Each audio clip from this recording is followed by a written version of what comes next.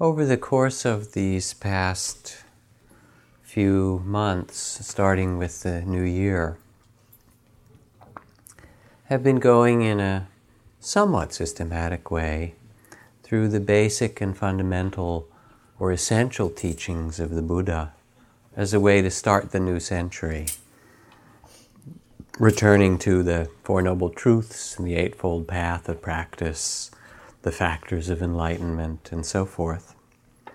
And I'd like to continue this evening in that same series on what the Buddha taught as the most essential principles by speaking of what are called the basic characteristics of life.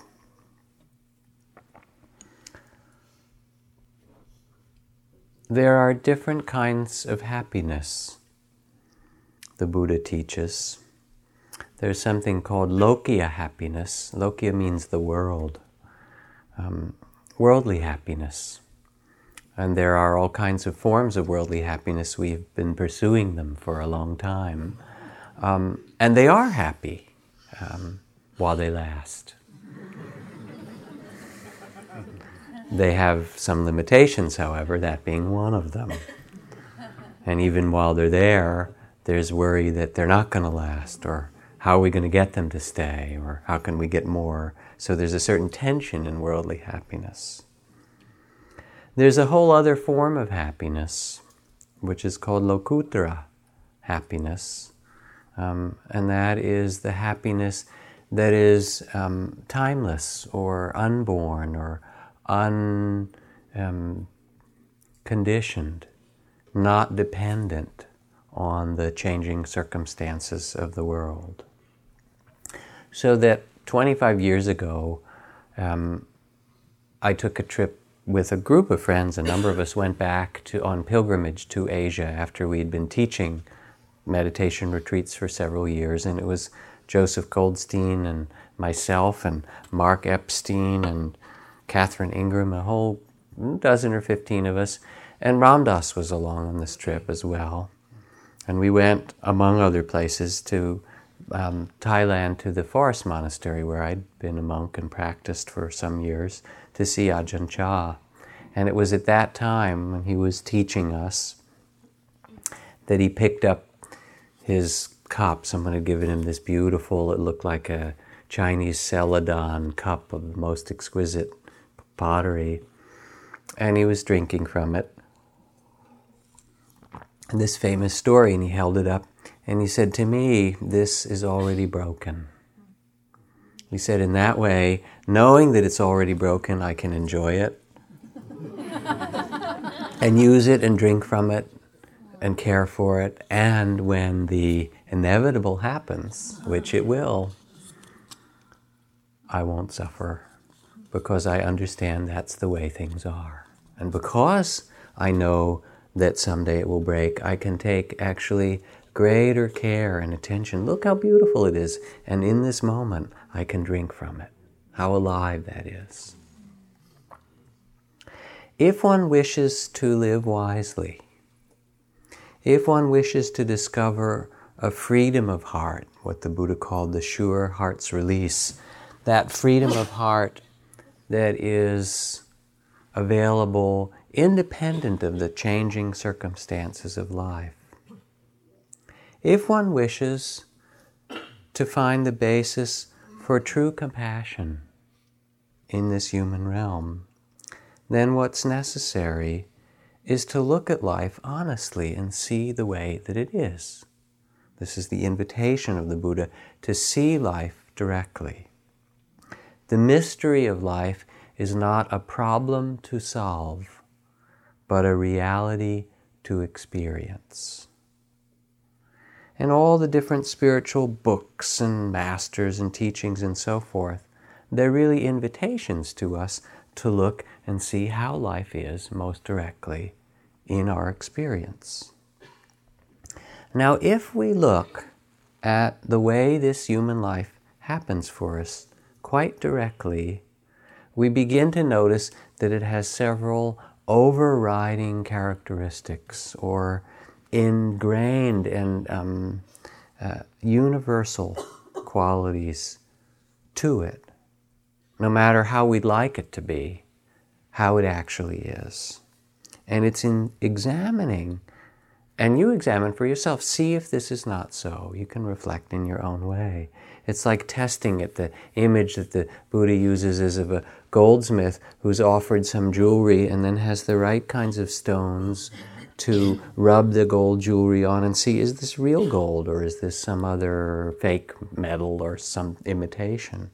The Dharma is supposed to be real gold, the teachings, if it's true and helpful. So you get to rub it against your experience and see, is this the way things are? Now, what do we see if we examine our human experience? Here's the Buddhist suggestions of what you might discover. If you look directly, you will see that all experiences of the senses, seeing, hearing, smelling, tasting, physical perceptions, and mental perceptions, thoughts and images and feelings, so forth, all are impermanent, in constant change. Because they change, all are fundamentally unsatisfactory for lasting happiness. And all are selfless, without reference to or possession by a self. The body and physical experience is transient. Feelings, perceptions, thoughts, opinions, consciousness itself changes. And that which is transient, goes on the Buddha, is subject to loss, to suffering, to change, to turning from what is pleasant to what is unpleasant, to what is satisfactory to what is unsatisfactory. And because we cannot possess or control this change, we cannot rightly say, this belongs to me. This is who I am. This is myself.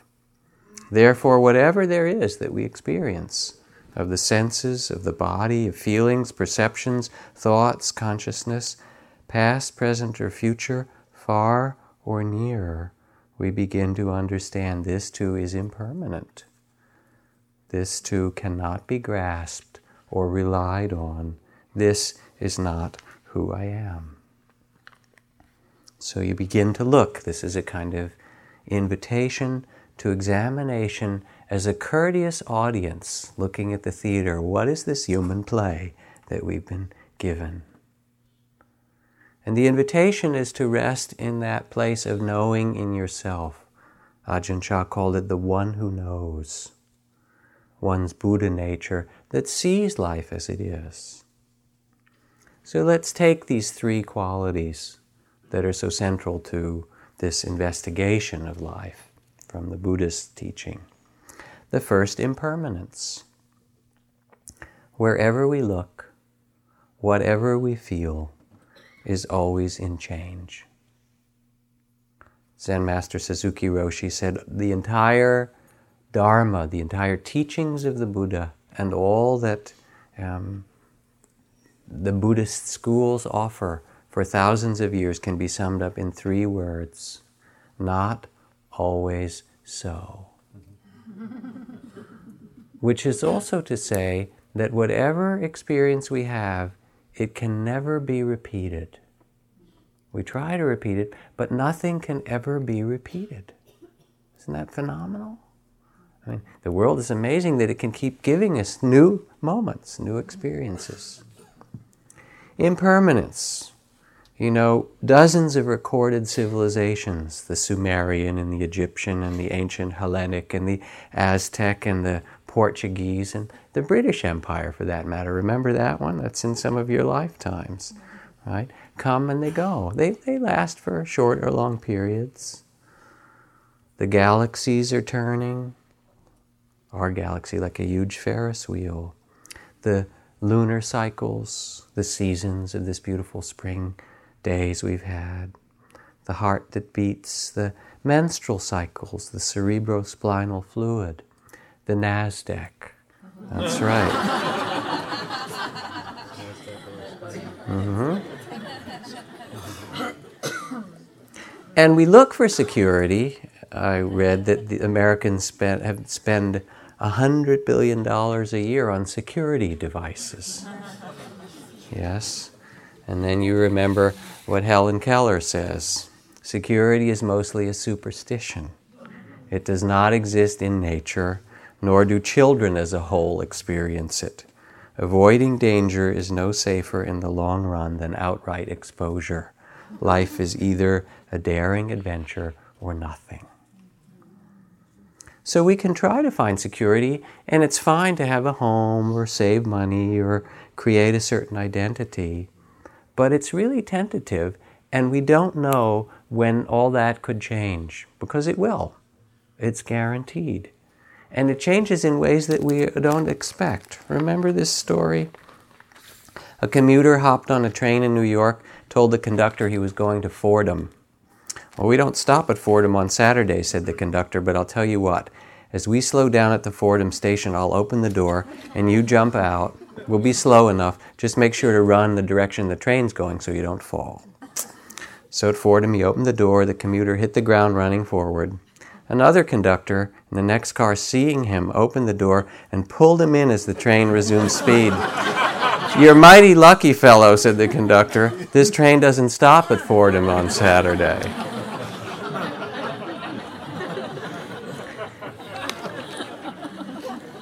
Don't tell me that's not how it happens. It happens that way all the time.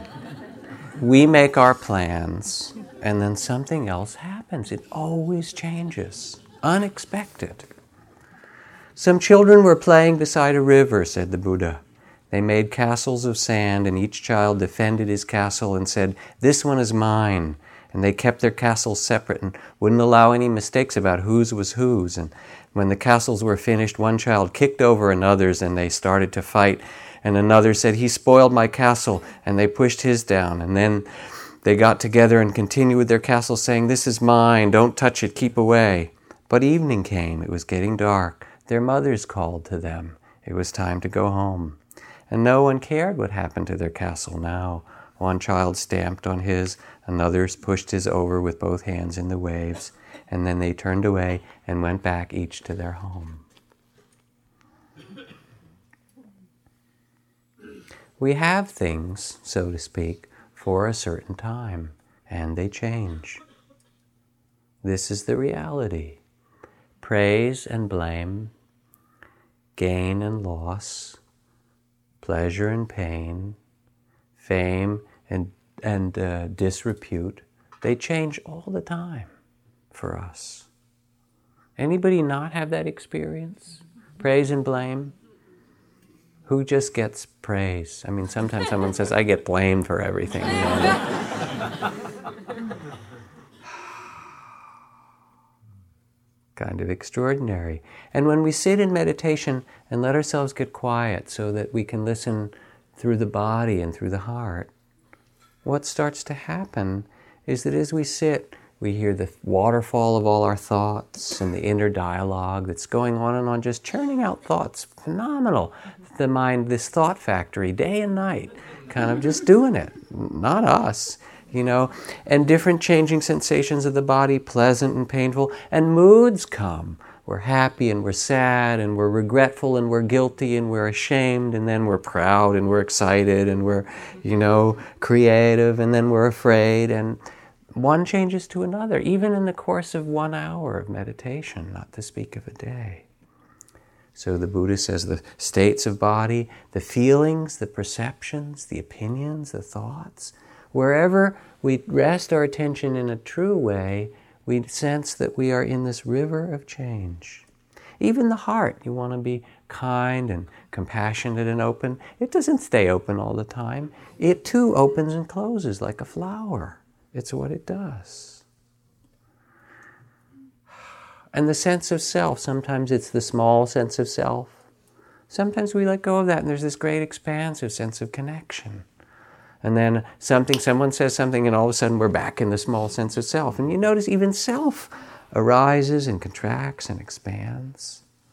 Einstein said, if you sit on a sofa with a pretty girl, then 2 hours can seem like just a couple of minutes.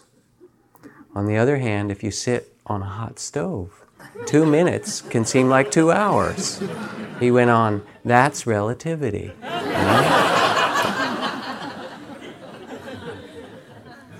Our whole perception, even time, changes in a moment. It seems forever, and then it's done, and where did it go? Remember that cartoon I like to talk about from the Chronicle of the mother and father on their camels, and the 3 children in a line following them. I forget last time, I probably told it last week or whenever, but I like it so much. And the father and the little child are talking to each other, and he says, stop asking if we're almost there yet. We're nomads, for crying out loud. Right?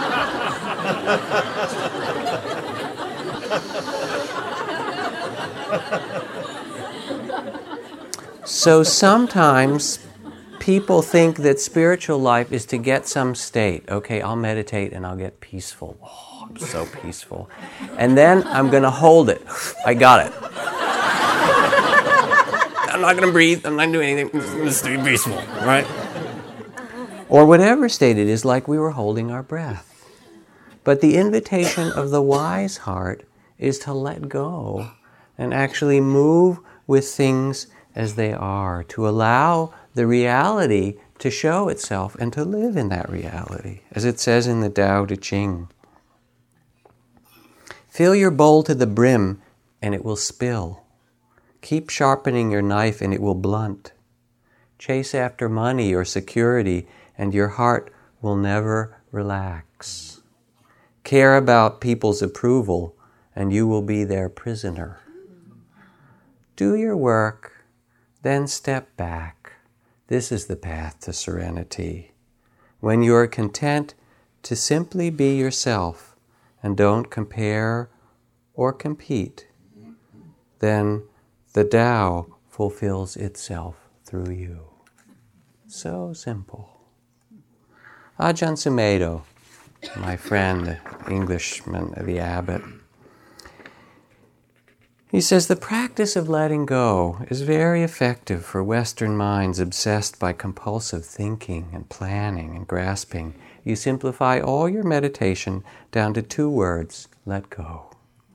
Rather than trying to develop this practice and achieve this and go into that and read the sutras and study Abhidharma and learn Pali and Sanskrit and Madhyamaka and Prajnaparamita and get ordinations in the Hinayana, Mahayana and Vajrayana, write books and become a world-renowned authority on Buddhism. Instead of becoming the world's expert on Buddhism and being invited to great international Buddhist conferences, just let go. This is what I did in my practice for years. Every time I tried to figure it out and make something happen, I would just say, let go, until that would fade away. So I'm making it very simple for you to save you from getting caught in incredible amounts of suffering. There's nothing more sorrowful than having to attend international Buddhist conferences. Some of you might want to have the desire to be the Buddha of the age, Maitreya, radiating love throughout the world.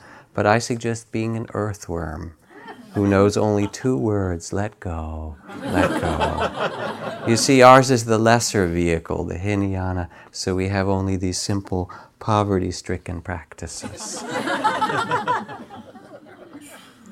So this is the first truth, the first reality. If we are to live in the world wisely, to see that it changes, and to live in an acceptance of that truth rather than fight the Tao, fight the truth. The second characteristic that comes immediately and directly out of this is called dukkha. And dukkha is the Pali or Sanskrit word that means subject to suffering or hard to bear. I figured I'd do this talk on such a nice spring day because we could stand it. It wasn't so much fun to do when it was raining all the time. There was enough dukkha without rubbing it in, right? But it's the truth also of human existence. I was in some conversations this last week and hearing news about my extended family, cousins and aunts and stepdaughter and, in-laws and things. And I don't know about your extended families, but there's plenty of dukkha in my extended family. Does that ring true to any of you? All the different kinds of angst and loss and neurosis and disease and conflict between people. And this is just in one family. And then you multiply it by all of us. This human realm has this quality of subject to suffering. Anybody not have that? Raise your hand. And particularly because everything is in change, even the good things are subject to loss, or fear of loss, or destruction, or ending, or death. There's the dukkha of suffering that we have, different kinds of painful experiences of our life. And then there's the dukkha of change, that even the great stuff doesn't stay the way we would like it to. There's something inherent woven into existence. And here we sit on a beautiful spring day in one of the most lovely places on the North American continent. And even though you all have your own dukkha, and I know that you do, still we have it relatively good by comparison to certain other circumstances and people in the world. And yet when we sit, we also carry within us the images of Kosovo, or the Congo, or Afghanistan, or, Pinochet returning back to Chile and all the stories of the years of torture and imprisonment. We carry with us the fact that last week our enlightened state of California, as my teenage daughter said, voted to lock up young people and then kill them, and that this message we're sending to our youth is that we didn't pass the proposition that would give more money to schools, but we passed the propositions that would send more people to prison. That's where we're investing our money, and we have 2 million people in prison in America. 2 million people. And that's unbelievable. It is. And we sit here and we carry that knowledge. We carry that knowledge as surely as we carry the knowledge of those who are hungry on this world while we go into our markets with this abundance. And there is enough food, but it doesn't get there because of greed and hatred and territoriality. We know all this because of racism. People don't get medicine. The Buddha said, which do you think is more, my friends, the waters of the 4 great oceans, or the tears that you have shed lifetime after lifetime? If you believe this, maybe it's poetic. It isn't actually, but you can believe it any way you like. The tears that you've shed over and over in this human existence. But even in this one life, if we let ourselves know it, there's the dukkha of the world around us that is part of this human realm. And we can try to serve it and care for it, and should as best we can. But it's been with us, and apparently it will continue to. As Plato said, only the dead know the end of war. That was 2,200, 300 years ago. And unfortunately, it's still true. Dukkha. Also the dukkha is that of aging, sickness, and death that comes to these bodies. If we're born in a human body, Emily Dickinson wrote, because I could not stop for death, he kindly stopped for me. Big surprise. I think it was Don Juan who said to Carlos Castaneda, the trouble with you is you think you have time. And we don't actually know. And in a moment we can hear about ourselves or someone else. Our whole life is turned upside down. So there's aging, and look in the mirror. There's sickness, there's loneliness, there's judgment, there's self-hatred, all the kinds of personal grief. There's divorce and loss and struggle with our parents or our children. And you think, well, maybe if someone does their spiritual practice right, these things won't happen. Then we will be exempt from dukkha. But remember the story of Lama Yeshe, this very wonderful and enlightened sage, this saint, a Tibetan Buddhist teacher, who was hospitalized during this heart attack. And he wrote, "Never have I known the sufferings which attend my stay in intensive care. Due to powerful medicines, unending injections, tubes in my body, my mind was overcome with pain and confusion. It's so difficult to maintain awareness in this circumstance. At its worst, after 41 days, the condition of my body was like the lord of a cemetery. My mind was like that of an anti-god, and my speech like the barking of an old mad dog. I had so much difficulty to stay present during this time." He wrote this letter to one of his secret Dharma friends, teachers.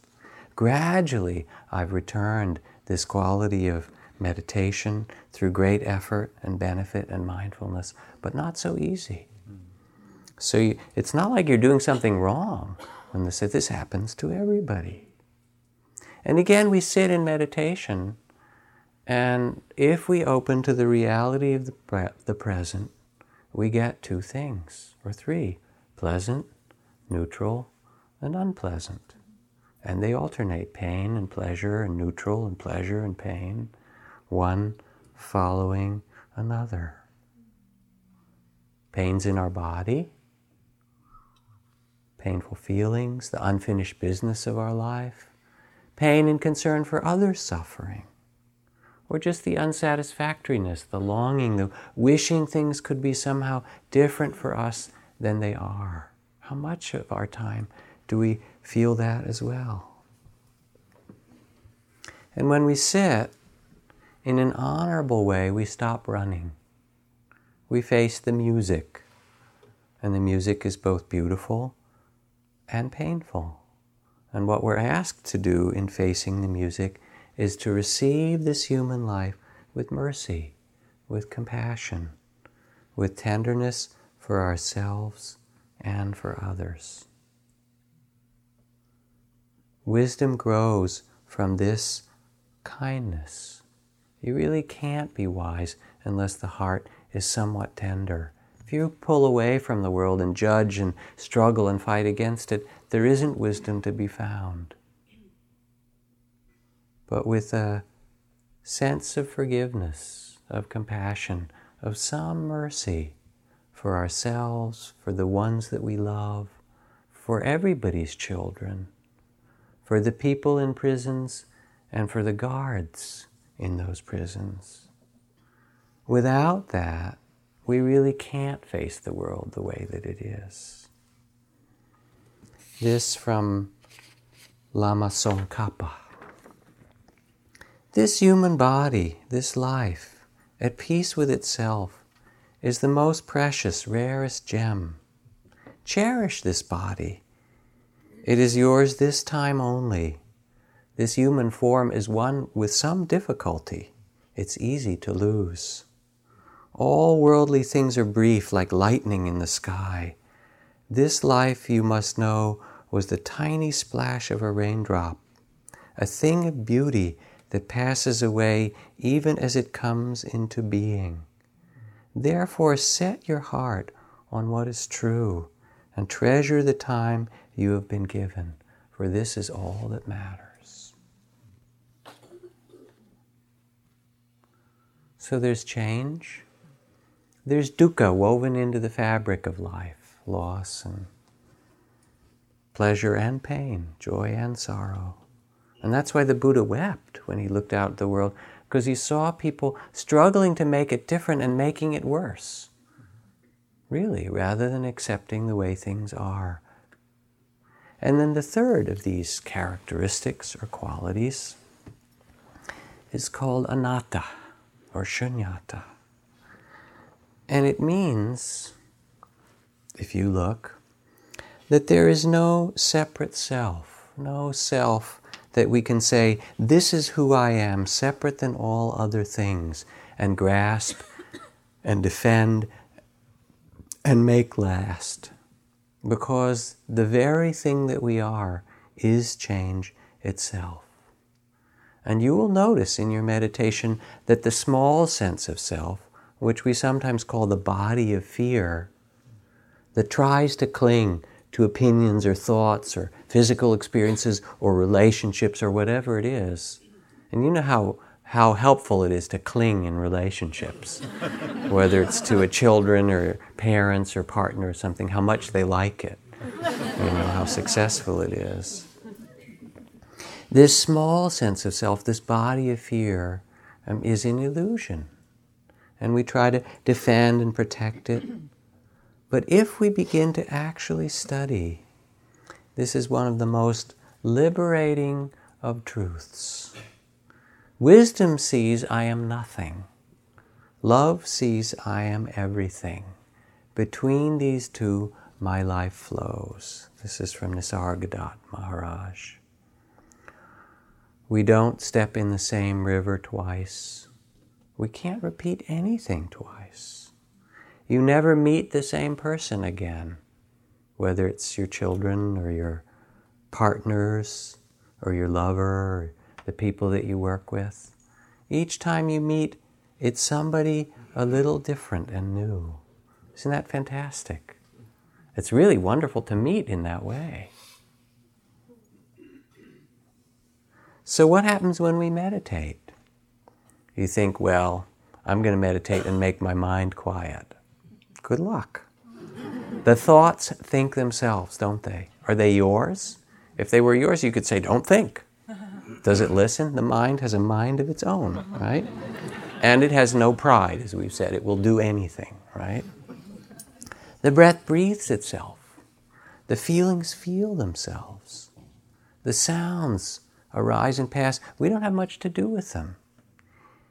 Even this body, we don't really possess it. If it was yours, you could make it do stuff. Well, you can make it do certain things, but try saying to it, don't grow old. Don't get wrinkled. Don't get sick. Don't do this. Don't be in pain. It has its own nature, this body. And the mind has its own nature.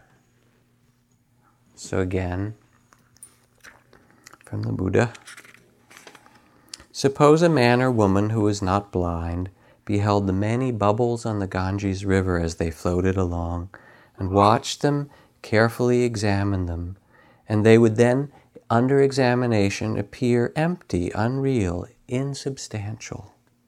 In the same way does the practitioner directly look at physical experience, feelings, perceptions, thoughts, ideas, states of consciousness, present, near or far, and by examining them, they appear empty, void, without a self, unreal, insubstantial, because they're here for a little while and then they're gone.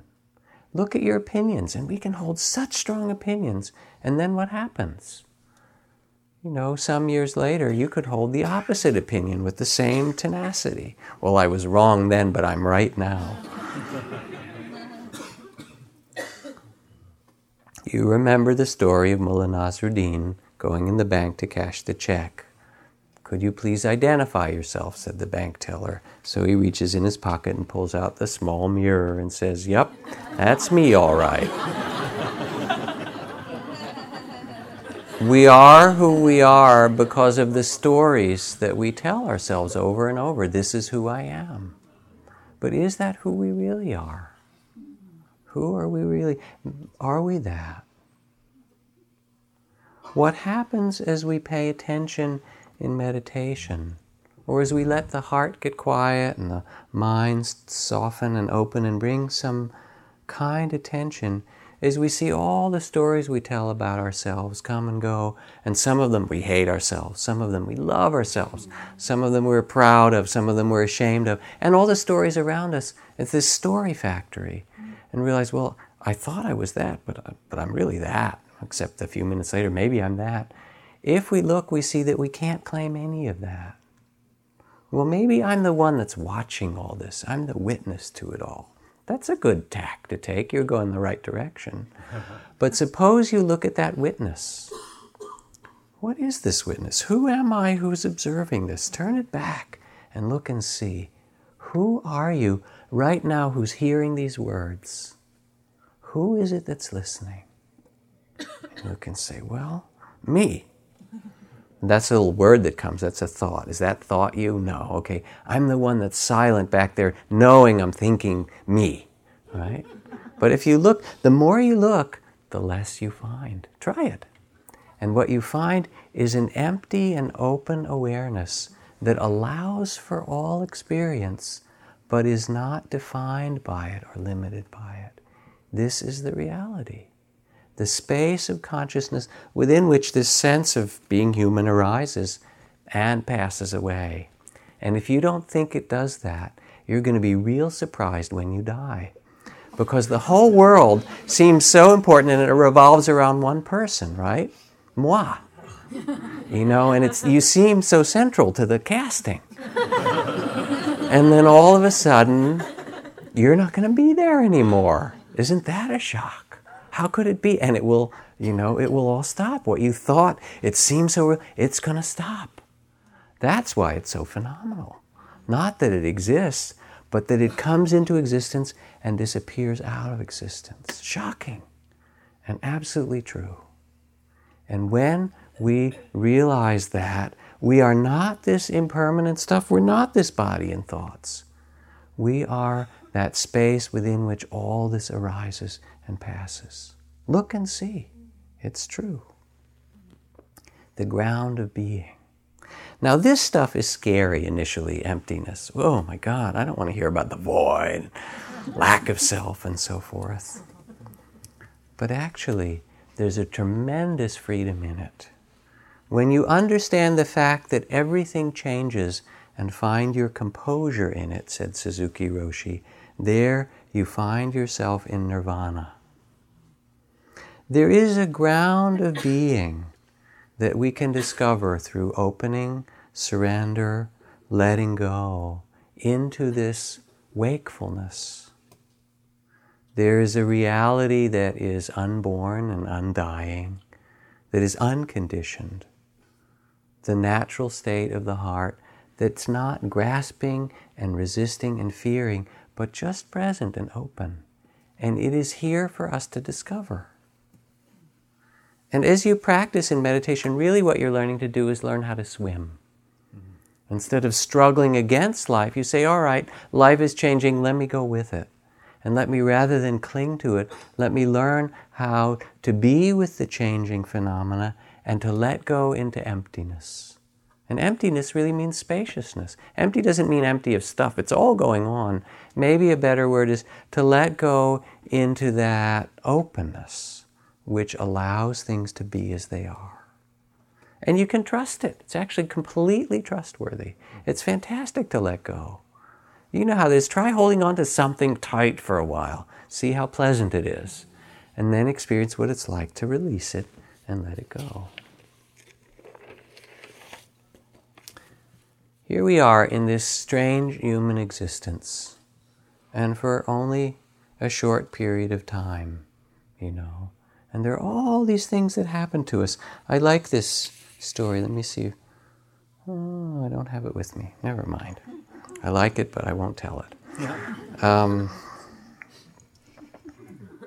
Tell a different one. We're in these human bodies, incarnated, if you will, for a time. And as Tsongkhapa said, it's precious to have it. This is the only place where you can get a cheese omelet on this earth. It's true. It's the only place where you can listen to Beethoven's Ninth Symphony. It's the only place where you can see the Golden Gate Bridge. And it's the only place where you can hold a newborn child.